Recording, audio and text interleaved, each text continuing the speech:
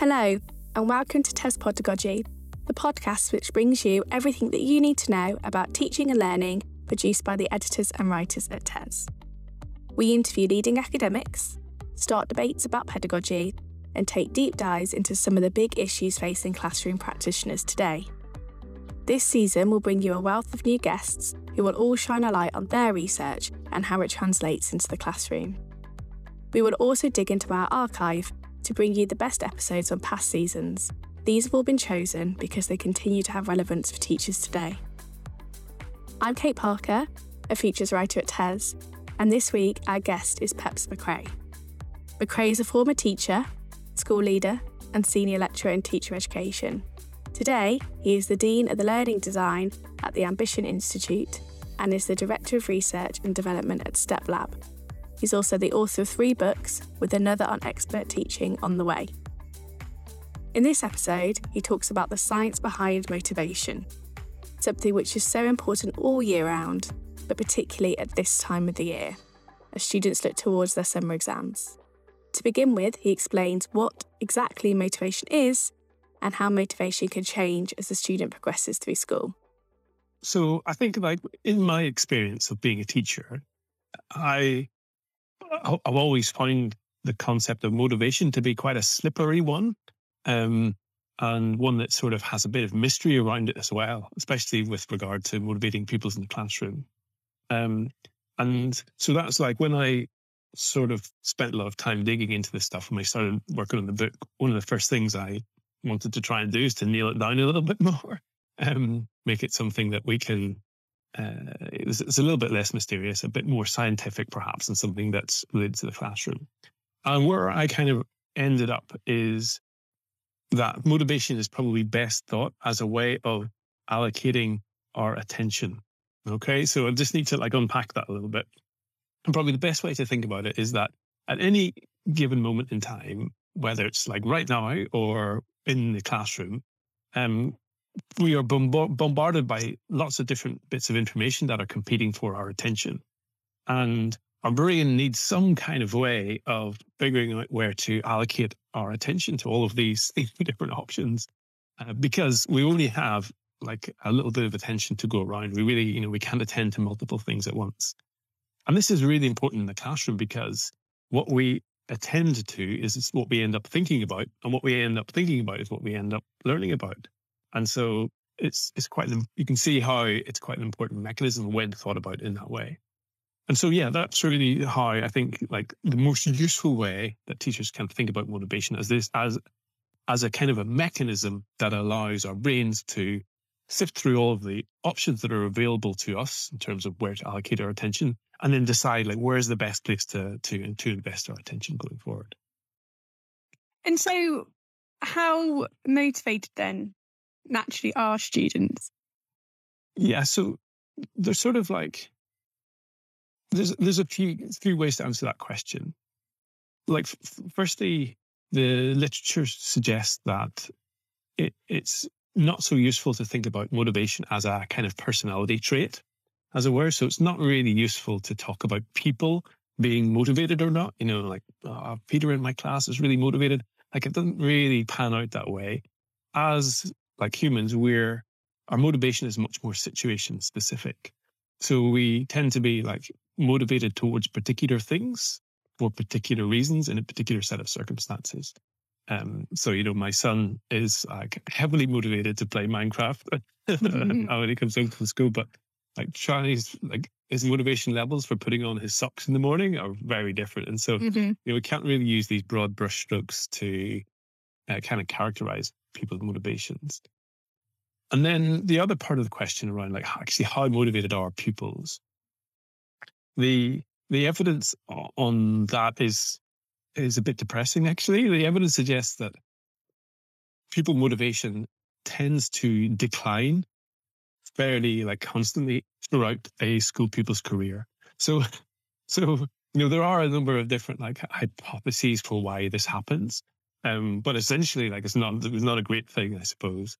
And that's one of the reasons why I feel as a profession, we should kind of be doing all we can to figure out what motivation is and how we can influence it. So we kind of stem or, reverse or at least stem this decline of motivation, people's motivation throughout their school career.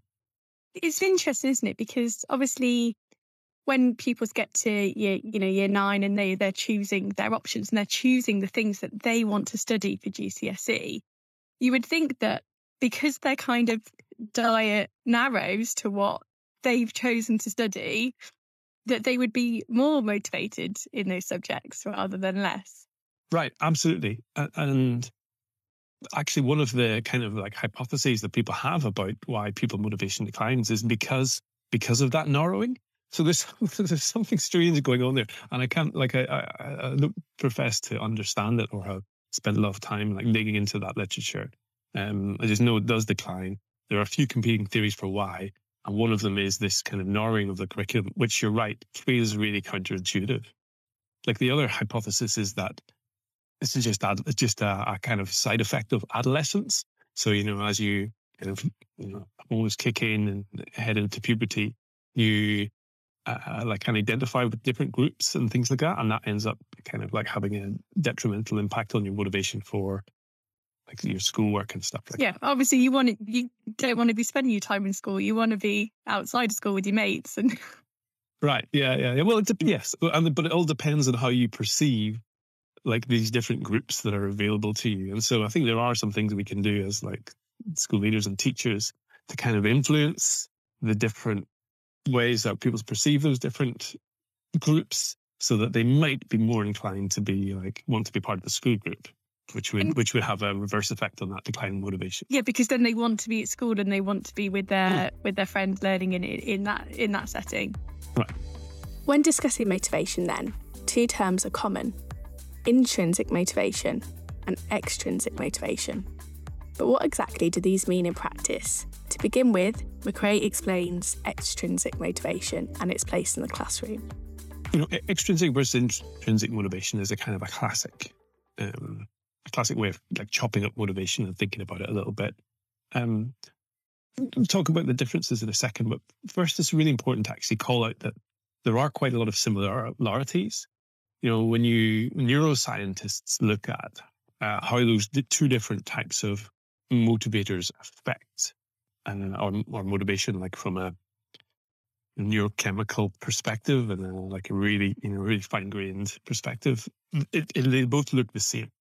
So they both use very similar mechanisms and catalyze different neurochemicals, dopamine, things like that, in similar ways. So at a certain level, intrinsic and extrinsic motivation are the same thing. They end up like having the same effect. However, the difference really then is more from a cognitive perspective around like what you're actually building the motivation towards. And so, extrinsic really is classically about building indirect motivators that kind of help you, like that intended to motivate you towards the good thing you're after. So the classic example in the classroom is, bribing pupils with sweets or something similar to that. So if I say to, my pupils on a Friday afternoon, team, if you do these practice questions, if you work hard on those, I'll give you some sweets. Then what I'm doing is actually a couple of things. Firstly, I'm directing their attention partly towards the sweets as much as the fractions or whatever else I'm trying to teach. So there's a little bit of counterproductive action going on in terms of optimizing their attention. But secondly, then there's an issue around the sustainability of those extrinsic rewards, because if I withdraw the sweets, the motivation levels then return to baseline. And actually, worse than that, there's some evidence to suggest that motivation levels, when you remove extrinsic reward, actually return to below the baseline, because you've kind of sent this sort of unconscious message to pupils that the thing you were asking them to attend to is actually less value than they may have originally thought, and therefore they kind of recalibrate their assessment of how valuable it is and end up lowering it. So extrinsic rewards, there's definitely evidence to suggest that extrinsic rewards can have a negative effect in the medium and longer term. However, they can definitely be used to like get pupils to a certain point, to get people started, and where intrinsic motivators can't be as powerful. And so I think like the best way to kind of think about it is, using Daniel Willingham's rules of thumb, which are use extrinsic motivators as little as possible and withdraw them as soon as you can, basically. So, if you need to use extrinsic drivers, that's fine, but just only if you need to. The alternative to this then is where intrinsic motivation comes into play. Here, McRae says that there are 5 methods or core drivers which build this intrinsic motivation. The first is about prior success rate. So from a teacher perspective, it's like the thing you probably want to do is increase pupils' feeling of prior success. And so we do that by making sure that every time we teach them that they are successful in whatever they're doing. And to achieve that, really the best thing we can do is teach really well. So, the kind of like one of the underlying messages of the kind of science of motivation for learning really is that the best thing we can do is to teach well. And on top of that, there's a whole lot of other stuff we can add, but that's the kind of key thing. So stuff like explaining well, breaking stuff down, pitching it correctly, making sure there's ample opportunity for practice and feedback, all of the stuff that teachers like kind of know, that's bread and butter. Like get that stuff in place because that increases the chances of success. However, there is also some other stuff we can do to go further than that. For example, success is quite a subjective thing. And so some pupils in your class may have a very different vision of what success means to other pupils in your class, even compared to you. And that can be quite problematic because you as a teacher might like teach really well and think that, that's a really successful experience for your pupils. But actually, because they have some kind of warped view of success and failure, they end up leaving your lesson thinking that's like a failure for them. And that adds up over time. If pupils can look back and say, I've been successful time and time again in this context, in learning maths with this teacher, then they're going to be much, much more likely to invest their attention in whatever it is you're offering them then. Conversely, if they look back and they just see a whole string of failures, then of course it makes complete sense to just be like, I'm not going to invest lots of energy and effort and attention in this thing. I guess it's a totally sensible thing to be doing with your resources. Mm-hmm. And so it's also really important as well as like teaching well is framing success clearly. And that just entails, you as a teacher making it really explicit what success means in your classroom. So, just by saying to your pupils that in this class, success is not about you getting everything done. It's not about you doing it first time or doing it perfectly. In this class, success is about you, trying really hard, asking questions when you don't get it, helping your peers, focusing on like knowing more and being more skillful than you were last time, not like trying to beat other people. Whatever it is, you're kind of like really spelling out that view of success, which will then increase the chances that your pupils define success in the same way, and therefore, when they look back, there's a higher chance that they have a success rate in the past. So at some point, every pupil in that classroom should be able to say, "I've succeeded at this." They might not all necessarily be the same things, but at least you leave with a feeling of, "Well, I've done this right." Right, absolutely, yeah. And so it's basically a whole bunch of things that could go wrong or people could interpret as a failure if you kind of leave it up to them. If that makes sense. Mm-hmm. I guess it's kind of about like reframing failure as well in that then, isn't it? Kind of like, just because you might not have got the answer right this time, like look at all this work you've done before it and you're almost there. And like, I guess, yeah, kind of that reframing what failure is. Absolutely. Yeah. And because like failure is inevitable in the classroom. Like the point of learning is that you don't know it yet. And it's in order to get there, it requires effort and challenge. And so, failure is inevitable. And so kind of getting in front of that can be really helpful in saying to the class, look, it's learning is messy. You're going to make mistakes. You're going to get some stuff wrong. But that's totally okay. And that's fine. That's like why we're here. And when it happens, all that matters is that you learn from your mistakes, that you are open and ask for feedback when you don't understand, and that you put in the effort to try and wrestle with stuff when it's hard. And so, yes, like mitigating failure is kind of as important as framing success. The next method is about routines. McCrea explains that if we can embed routines into the classroom, we can lower the amount of effort required to pay attention to the process of learning so that pupils can give more attention to the content. Success is very much tied to this idea of like when your brain is trying to figure out where to allocate attention, it's looking for the high value opportunities.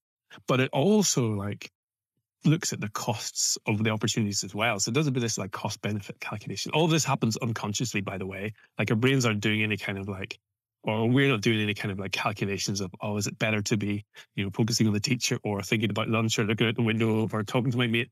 Like all of this happens massively unconsciously. Otherwise, we just wouldn't be able to function in life because you just like working out the value and the costs of each of these things would take months and the opportunity would have passed. So brain does just like does a lot of this unconsciously, really fast, using things like emotion and all the heuristics, which buzzword for rules of thumb. Anyway, important to just like lay that out. But one of the kind of things our brain looks like is like, what's the effort, what's the cost that I'm going to have to invest in this to get this success, get this value? And this is quite tricky in the classroom because we don't really just want to reduce the amount of effort. We just don't want to make it easy. This is what kind of comes out of a finding that comes out of behavioral economics is that when you make things easy for people, they're more motivated to do them. But, if we make things too easy in the classroom, then people are not going to learn anything. Like we said earlier, learning is by its nature effortful. So how do we kind of square this circle? And one of the kind of answers to this question is routines and habits. Because what routines and habits do is they lower the amount of effort and attention that is required to pay attention to the process of learning so that pupils can spend more attention and have to put in less effort altogether on the content of the learning. And so you kind of like routines basically redistribute the available attention and effort. And as a result, you end up with like higher levels of motivation. So basically like putting in place routine in the classroom alongside success is a really powerful kind of combination. So I was going to say, when you're talking about these routines, then are you kind of talking about the sort of stuff that Doug Lemov kind of advocates for? The like everybody puts their hands up at the same time, or when someone else is talking, you look at them and you nod along. Is it those sorts of things? Right, absolutely, yeah, very much so. All those kinds of routines. What they do is they, if you do them regularly, and they become familiar to pupils and they become to a certain degree automated by pupils, so people don't have to think about them. Pupils can then spend more time thinking about the actual content of the lesson. Now those routines aren't always just kind of behavioral.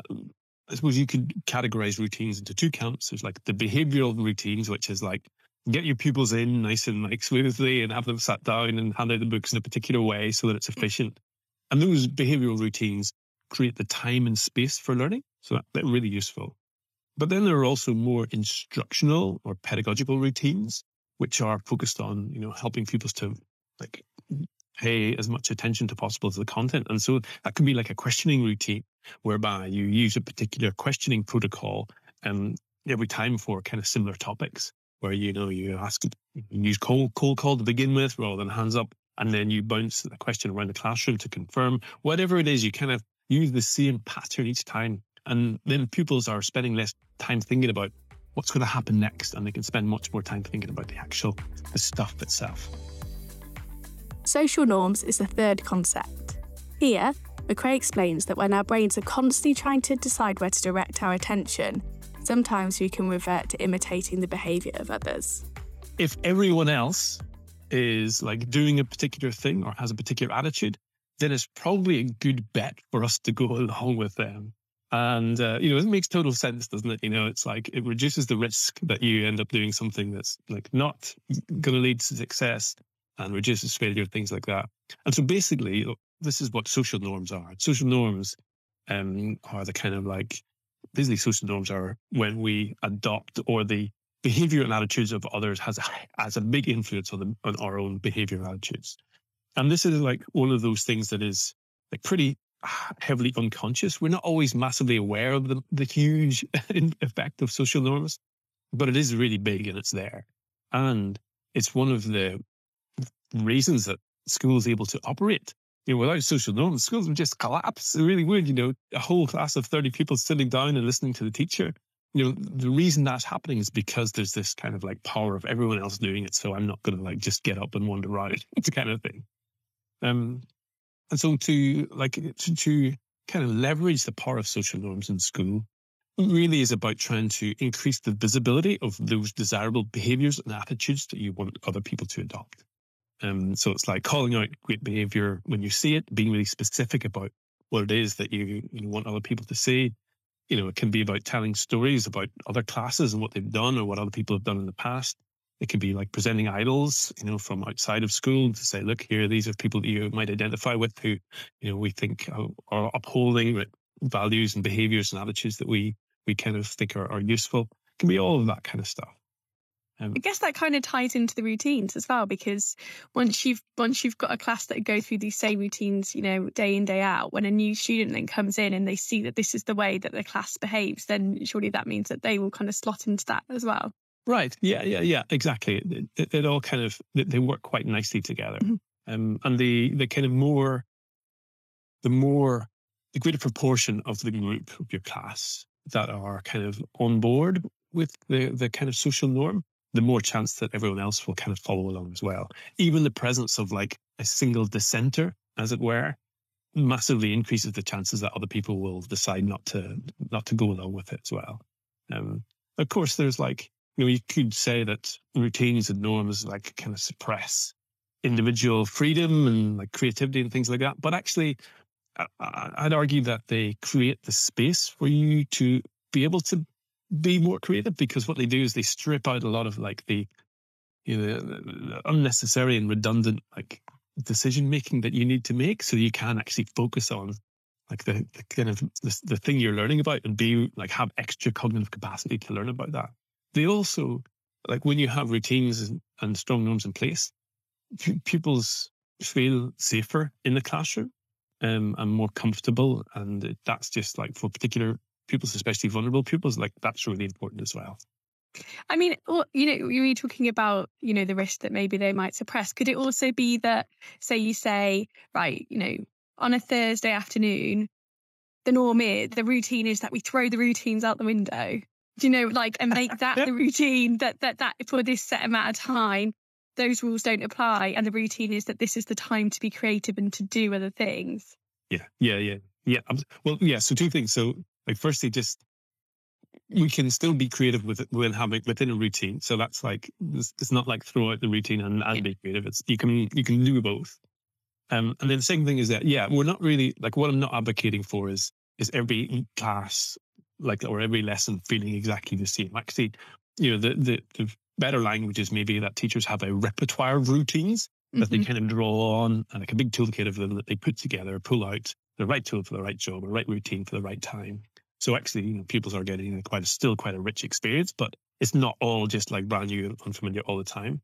But I do think then, I agree, there is a place for actually, helping pupils to experience stuff that isn't totally familiar as well. That's life, isn't it? You got to be ready for anything. And so, like a little bit of completely novel, non-routine activity and experiences is probably pretty healthy. I agree. I guess as well, like at secondary school, because you're not with the same teacher every day, for every lesson, actually the routines that your science teacher has and the set within their class are going to be very different from the routines that your PE teacher sets up. So you kind of will experience different from the nature of those subjects and what they, what needs to happen within those lessons. Right. Potentially. Yeah. Potentially it can be, this at secondary school in particular, like, you can probably err on the side of having more routines than you think, because of these different experiences that people's going to have by default. On like the other interesting thing around that is that social norms kind of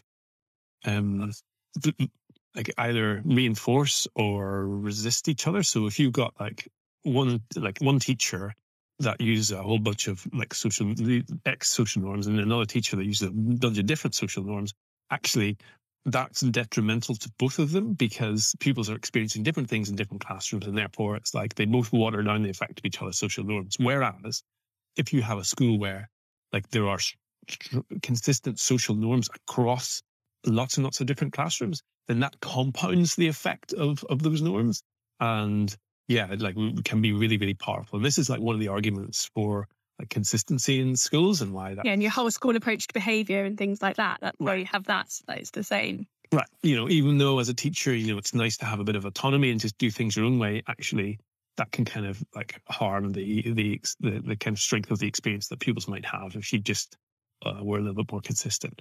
Like one example nuance is when you're trying to like help develop social norms, it's really important to focus on like what you want to achieve rather than what you don't want to achieve. The kind of example of this that I use is thinking back to whenever I taught, and 1 week my pupils, like a large proportion, for whatever reason, just hadn't done their homework, and so the next day I come in and said, "Look, team, what's going on here? Loads of you haven't done your homework. That's not good enough. Sort yourselves out." And the message that I was sending by saying that is that the social norm of this classroom is not to do your homework. And so those few people who did do their homework are now questioning themselves, thinking, "Oh, right, I'm in danger of not being part of the group," And so I may have actually like decreased the kind of like attitudes and behaviors towards doing homework by sending that kind of counterproductive message. The fourth method then is about building belonging. This is also a social concept and is related closely to the social norms that we've just spoken about. McCrae explains that the power of social norms depends heavily on a feeling of belonging, and says that as children get older, they begin to identify less with established social groups, like their families or their school, and they begin to crave their own social groups with their peers. These groups then come with their own set of social norms. To harness this in the classroom, pupils really need to feel as though they belong, McCrae explains. It's really about helping pupils to feel like they belong as much as possible to the classroom group or any kind of subgroups within that. And you can do that by just making sure that every pupil feels like they're included, the most basic level, that that pupils know that you know them. So you're able to about them, and that you clearly care about them and what their goals are. But there are also some other things we can do to build belonging. Whenever people identify that they have things in common, that really increases their sense of belonging. So, for example, Kate, if we found out that we grew up in the same town, went to the same school and had the same birthday, all of those things would increase the sense of belonging that we would have to each other. And so in the classroom, every so often it can be useful to prompt pupils to try and find common ground, find those things that they like, the values they share, the background they share, things like that. Because pupils will inevitably create groups around things, but if left to their own devices, sometimes the kind of things they create groups around can often be quite superficial, just like what you look like or stuff like that. So it can be useful for teachers to kind of grab that by the throat a little bit and help pupils to see that they can align themselves around more meaningful things like values and background and goals and desires and all that kind of stuff. The kind of other nuance here is that around belonging is that earlier on we were talking about like teaching really well being one of the most important things you can do to build motivation. Like one of the things that makes effective teaching is giving feedback. However, sometimes when you give feedback, pupils can perceive that as criticism and a signal that they don't belong to the group.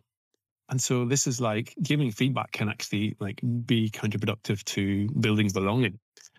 And so what do we do here? Well, the kind of suggestion is that you flip that round. And what we do is, as a teacher, you'd say to your class, look, in this group, in this class, one of the values that we all line up behind, one of the things that we rally behind and that makes us belong together is that in this class, we give each other lots of feedback. We constantly strive to improve. And we all support each other in that way. And if you have that like message established in that group, it means when you do give that pupil feedback, instead of them feeling like they don't belong, actually they feel like they belong even more because they're being like part of one of the key processes of that group. And the fifth and final approach is about boosting buy-in. McCrae explains that there's a lot of literature which suggests that choice and autonomy can have a big impact on motivation. However, a lot of the research is done in adult workplace settings. McCrae says that choice is only really useful when it's meaningful. And as we know, pupils aren't always in the best position to make decisions about the what and how of their learning.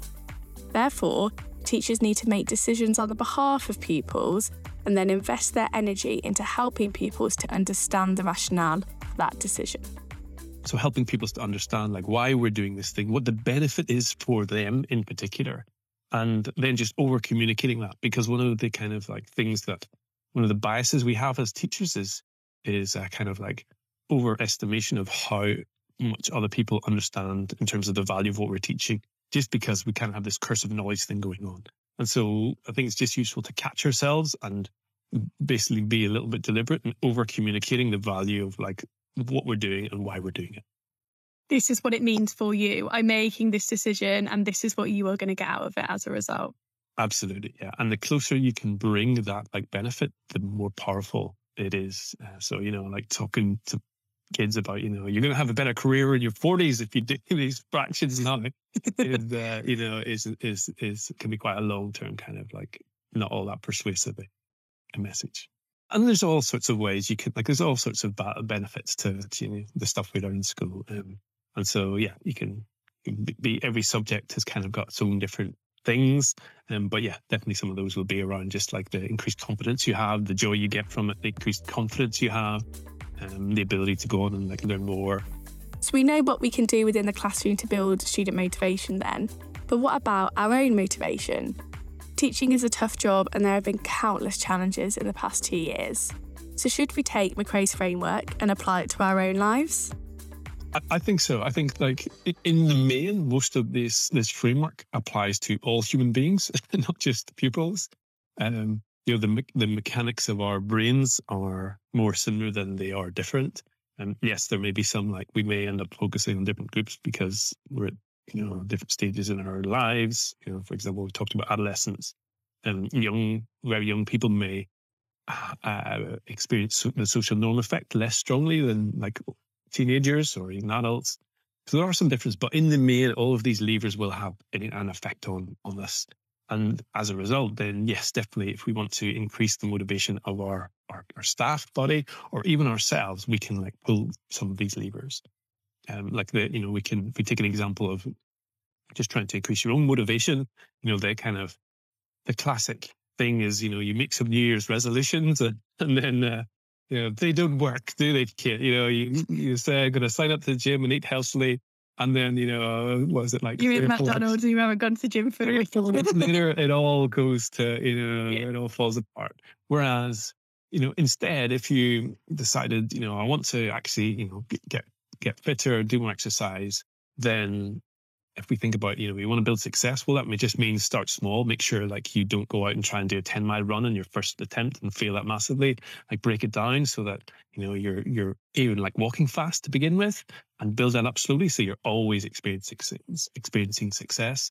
Like make it a routine. So, every morning, go out and do half an hour, or, every Tuesday after school, before dinner, you go out and you do your exercise, something that just like means you don't have to think about it. It kind of happens automatically, like when the alarm clock goes off. In terms of social norms, like surround yourself with people who are doing exercise because it'll make it much harder for you to resist that pull. In terms of belonging, like go join a club. If you join a club rather than going to the gym, you'll feel much more compelled and accountable to actually turn up and do the exercise. And then remind yourself of, constantly why you're doing it, like build buy-in for yourself. And if you do all of those things, the chances of you ending up doing exercise compared to making a New Year's resolution are vastly, vastly different. So yes, the framework can be applied to different people, different stages in their lives for different things. You can really see, especially like in a school environment, especially I think the build belonging one, being so important in terms of making sure that every teacher in that school really feels like they're part of a team that's all working towards a common thing and feeling welcome and valued and included is so important. Absolutely, yeah. And that's when we talk about culture, really that's what culture is, isn't it? It's like the social norms that exist and the sense of belonging that's there, and this kind of like the sense of purpose that we all rally behind, we all get behind to work towards together. And that's why good leadership is partly about articulating a really clear vision that everyone else can line up behind, and then doing all of the things you need to make staff feel like they belong and that they are contributing to that mission and that they have things in common as well. Thank you so much for listening to this episode of TES Pedagogy. We hope that you found it informative and helpful. Please join us again next week.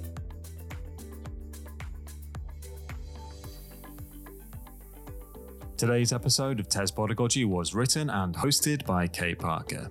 If you're interested in accessing all of our education news coverage, you can now get a digital magazine subscription for just £3 for 3 months. It's available on tes.com/store.